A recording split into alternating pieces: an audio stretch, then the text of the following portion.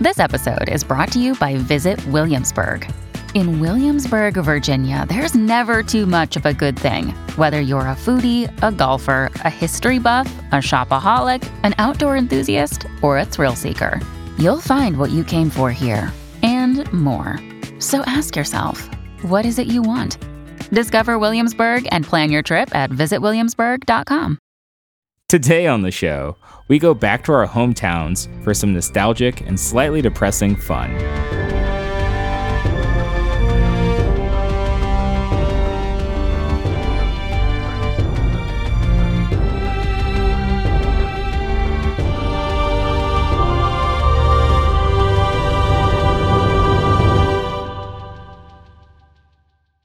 Welcome to Lore Party, the podcast that explores the stories, characters, and universes of some of our favorite video games. I'm Lawrence. And I'm Neil. And today we're joined by our very special guest, Elizabeth. Hey. Hey, Elizabeth. So if you didn't know, today we're going to be talking about Night in the Woods.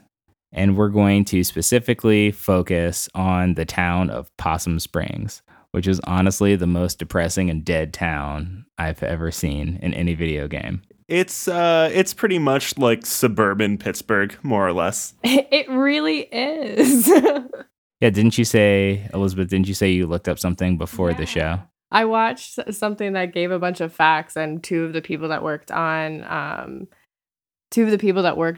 the game are from, like, they grew up in the Rust Belt of Pennsylvania, and I think currently live in Pittsburgh, so it's pretty spot on.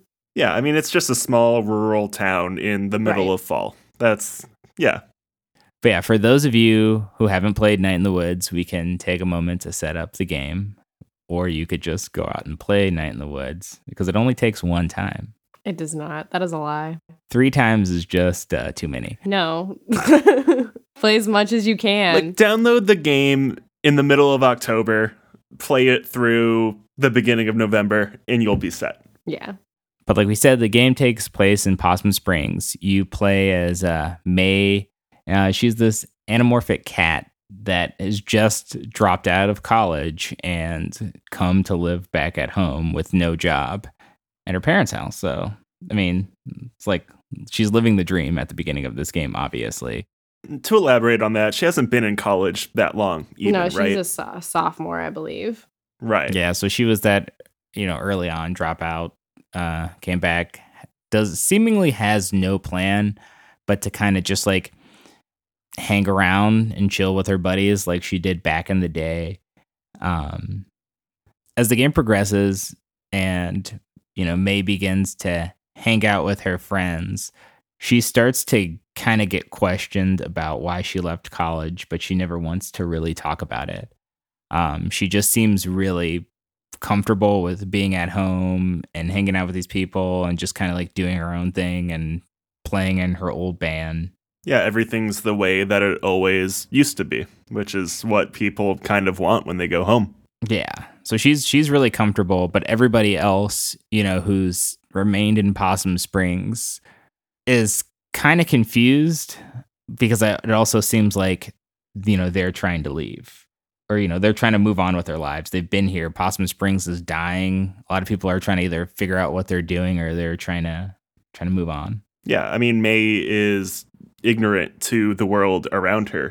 She went to college, came back and talked about it like it was a vacation because she won't explain whatever happened and can't see that life moved on without her. Everyone has a job and has goals and dreams and is trying to do something outside of just hanging out in Possum Springs like she is. Right. And I think that like her dealing with leaving college, like it was no big deal, is what kind of puts a little wedge between her and B.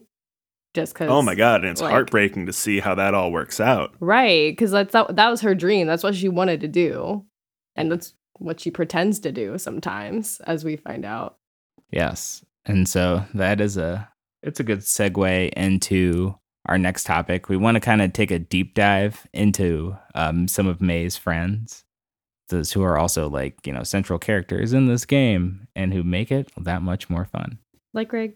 Oh, I mean, absolutely. That's the entire game, is you every day you end just hanging out with a friend, and it's weird to like almost kind of like say or think like that it feels real. Like you can tell so much love went into crafting the dialogue, because it honestly made me feel like I was 19 years old, couldn't see the bigger picture of the world around me, but like started to see like, oh, I need to save money to have like first month security and last month for rent or things like that. Like what Greg is trying to do with Angus. You know, they're saving up to move to the city nearby and try to actually have a better life for themselves, or start a life for themselves, I should say.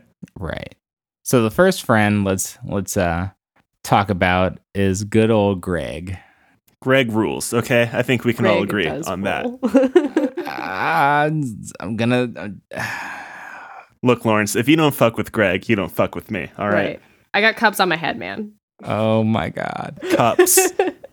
I don't know, man. Greg is cool, but Greg is too goddamn dangerous and wild. Greg is your Charlie Kelly of your friends group.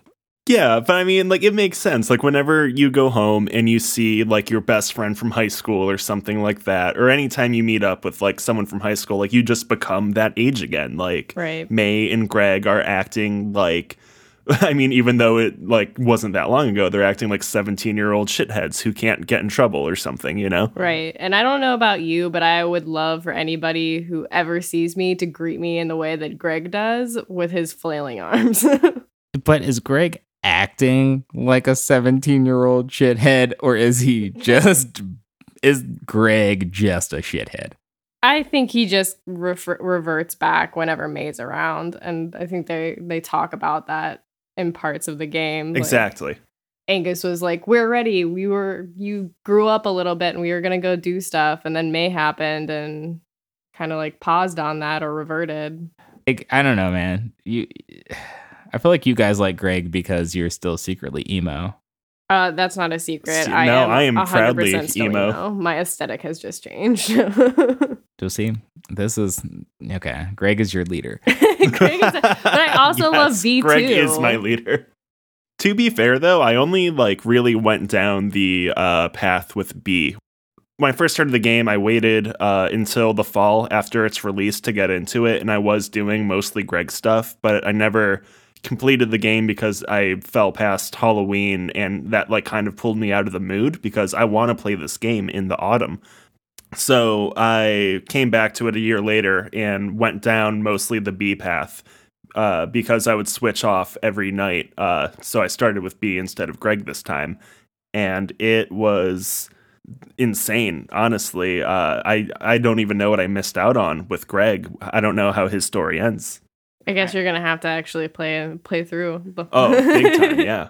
The last Greg interaction I had was, I think the knife or the crossbow in the woods, where he talks about how Angus is his corner of the room, and then I cried and stopped playing for like a little bit. Yeah. I think the first time that I went through, I stuck with B, because I was like okay, so Greg has Angus, like he has someone, and I felt like B didn't have anyone, and I wanted to be that person for her. But you kind of become that person a little bit, but not as much as you want to, because you don't have like super control over what May does.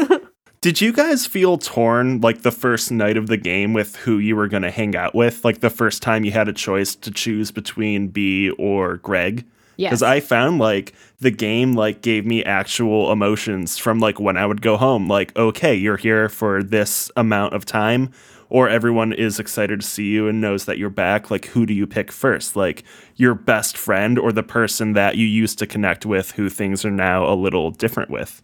I picked V because she pretty much just gave you shit.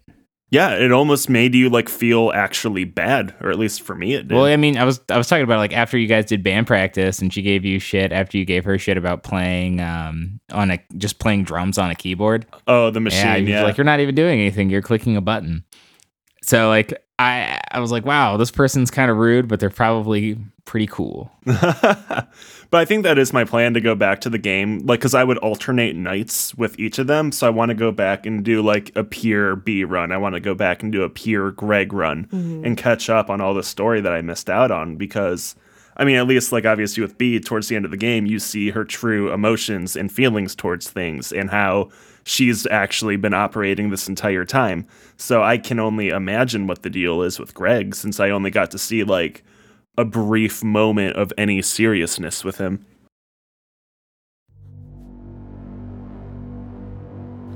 We've made difficult decisions. And there are still more ahead of us. 2 people aren't enough to save the galaxy. We need the toughest, Smartest. deadliest allies. We need you. We need you to join us. And listen to Reignite. A certain point of view podcast about storytelling Love. and Mass Effect. Join us every other Thursday as we fight for the fate of an entire galaxy. You can find us everywhere you get your podcasts. Or at certainpov.com/reignite. We're counting on you. We should go. Going back to what we talked about in the beginning of the episode, there's this whole theme of nostalgia that's really centering around May. It's really coming from May, where, you know, after she heads home, she doesn't have a plan. She's just doing what makes her comfortable.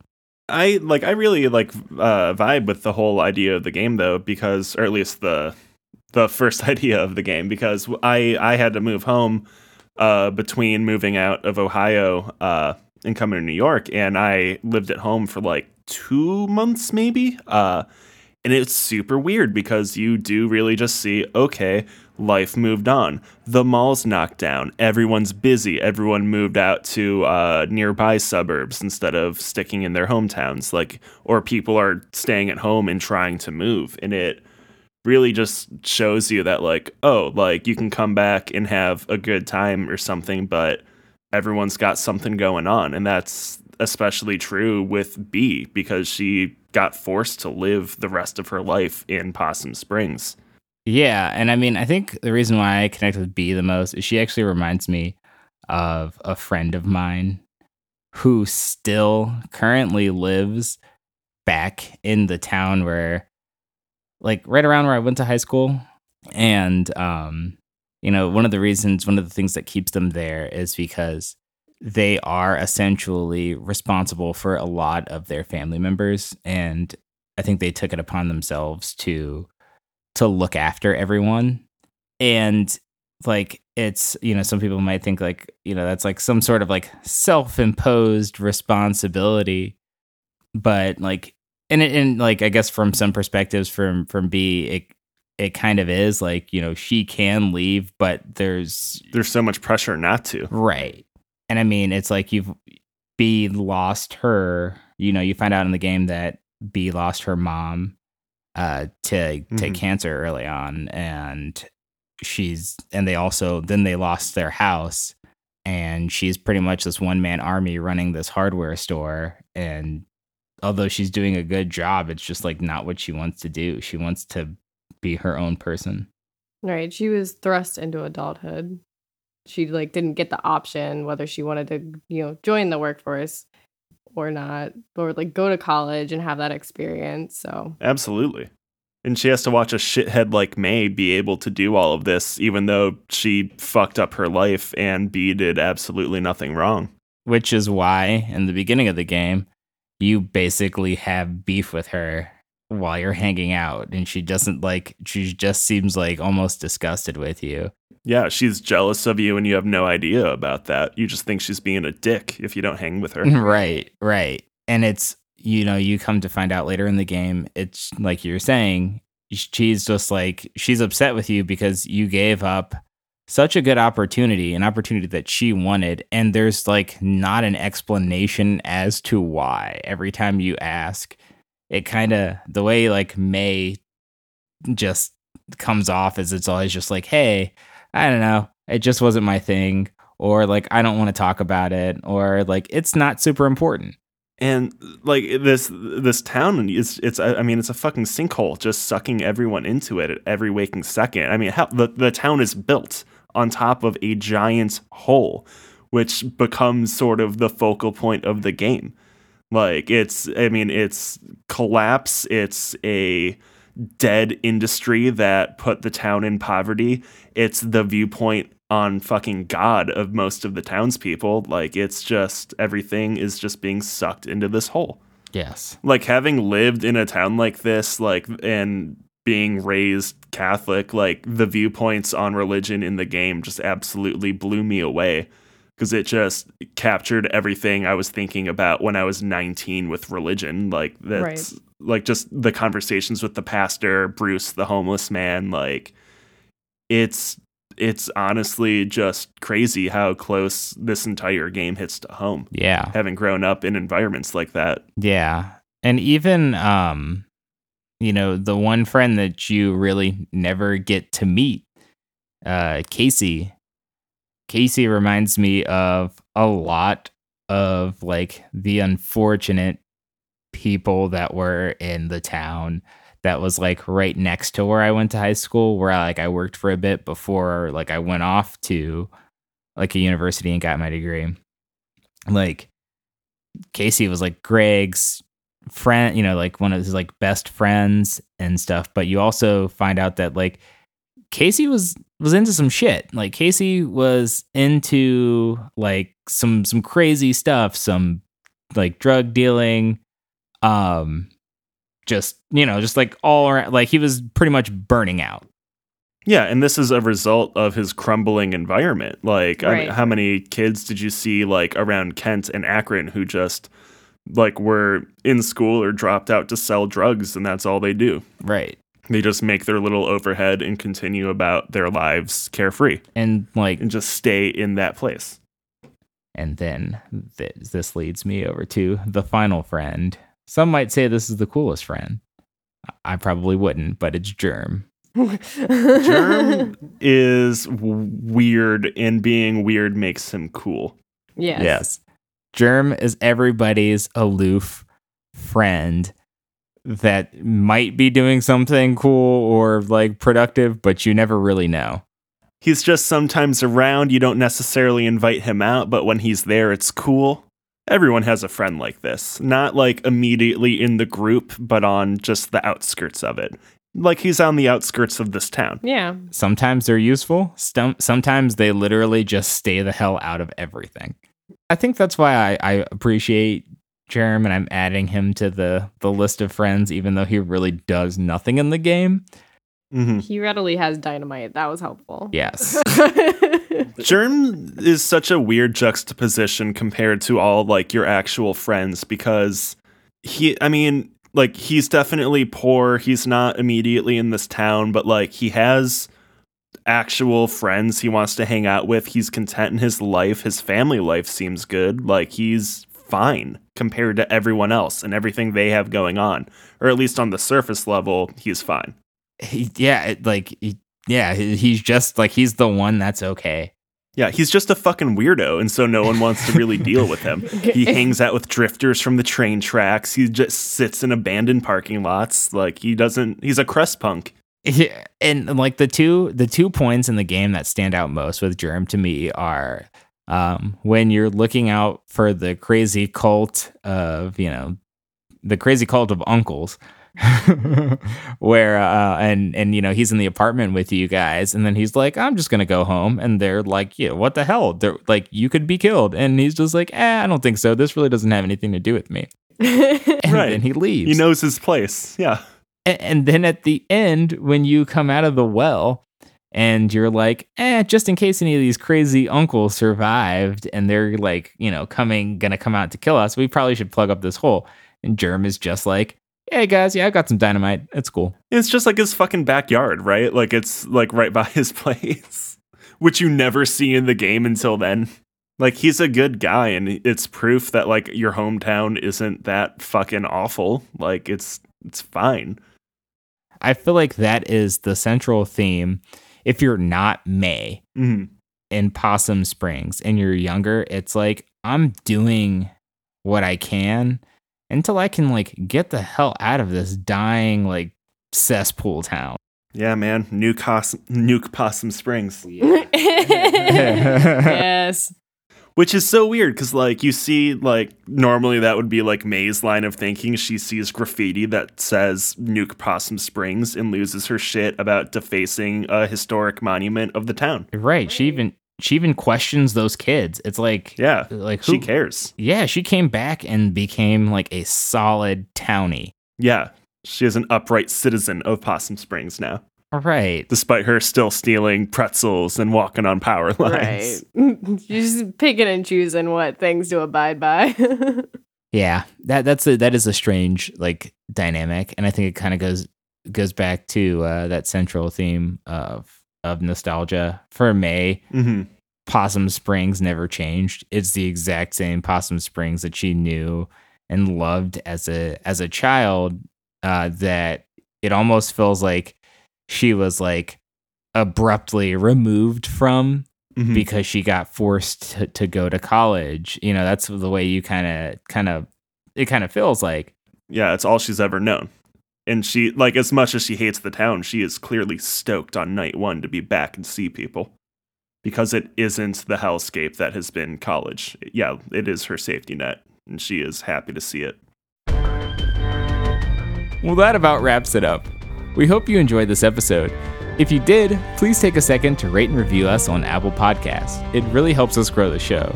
Don't forget, we're also on Spotify and every other podcasting platform.